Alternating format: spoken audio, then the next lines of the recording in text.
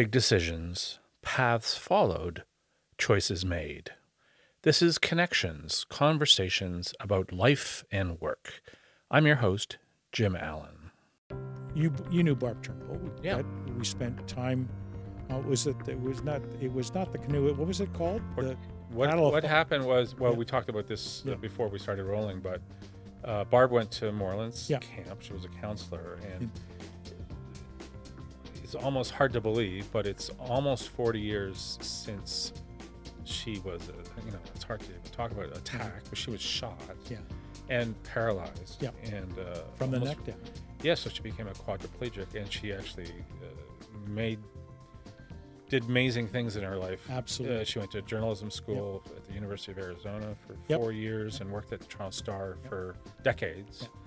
So the Portage-a-thon happened a couple months after, and it was just...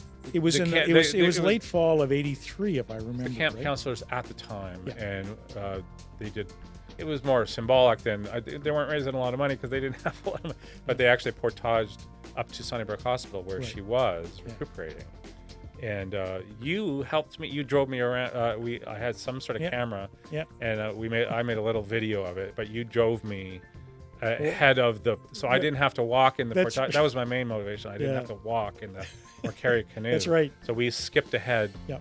And so anyway, but so you and what I remember was you ran out of power at one point, and we knocked on somebody's door. I think they gave us muffins too, but she allowed. Anyways. So I stayed in touch with Barb over the years, and when she came out to Vancouver on a couple of occasions, she'd always let me know.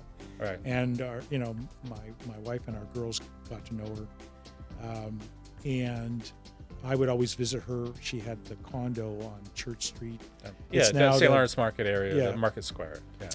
And the one conversation I don't know how it came up, but the one conversation was she basically said, we have to do more as a society.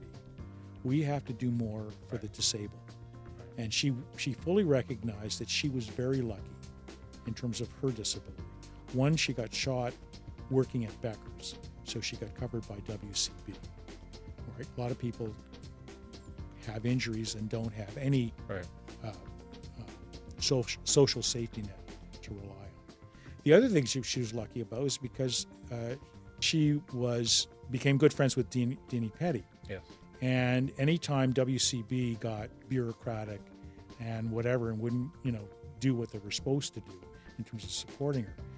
And she would go to Deanie, and Deanie would raise a ruckus. Yeah. She had her own talk show for a long time. Yeah, exactly. And then WCB would back off and do whatever was required to make it right. And it's same thing with the Star. She was very fortunate. The Star hired her. I remember she was saying that they reconfigured a whole washroom area just for her because of her particular kind of disability.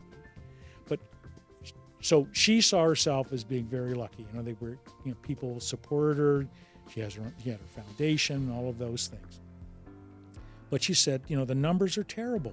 That disabled people, the unemployment is, I think it's well over 50%. It's an atrocious unemployment of disabled people is very high, and so one of the things we need to do as a society, forget things like the minimum or guaranteed annual income is one thing, but actually consciously thinking about how can we integrate disabled people into the workplace. I remember somebody, I think it was Neil Young, who was an MP and New Democrat MP. Yes. He called us TABs. We're temporarily able-bodied. Yes. So TABs tend to forget that there are a whole other group of people who have a disability of one sort or another. So I just wanted to, if nothing in memory, because Barb was a wonderful person. I really, I remember when we got to the end of that Portage-a-thon, she came out with the halo on her head. Remember? Because I don't know if you remember. And she smiled. I mean, she was, I wouldn't say beaming is the right word, but that she just had such a positive. I mean, I don't know how any of the rest of us would have handled that situation.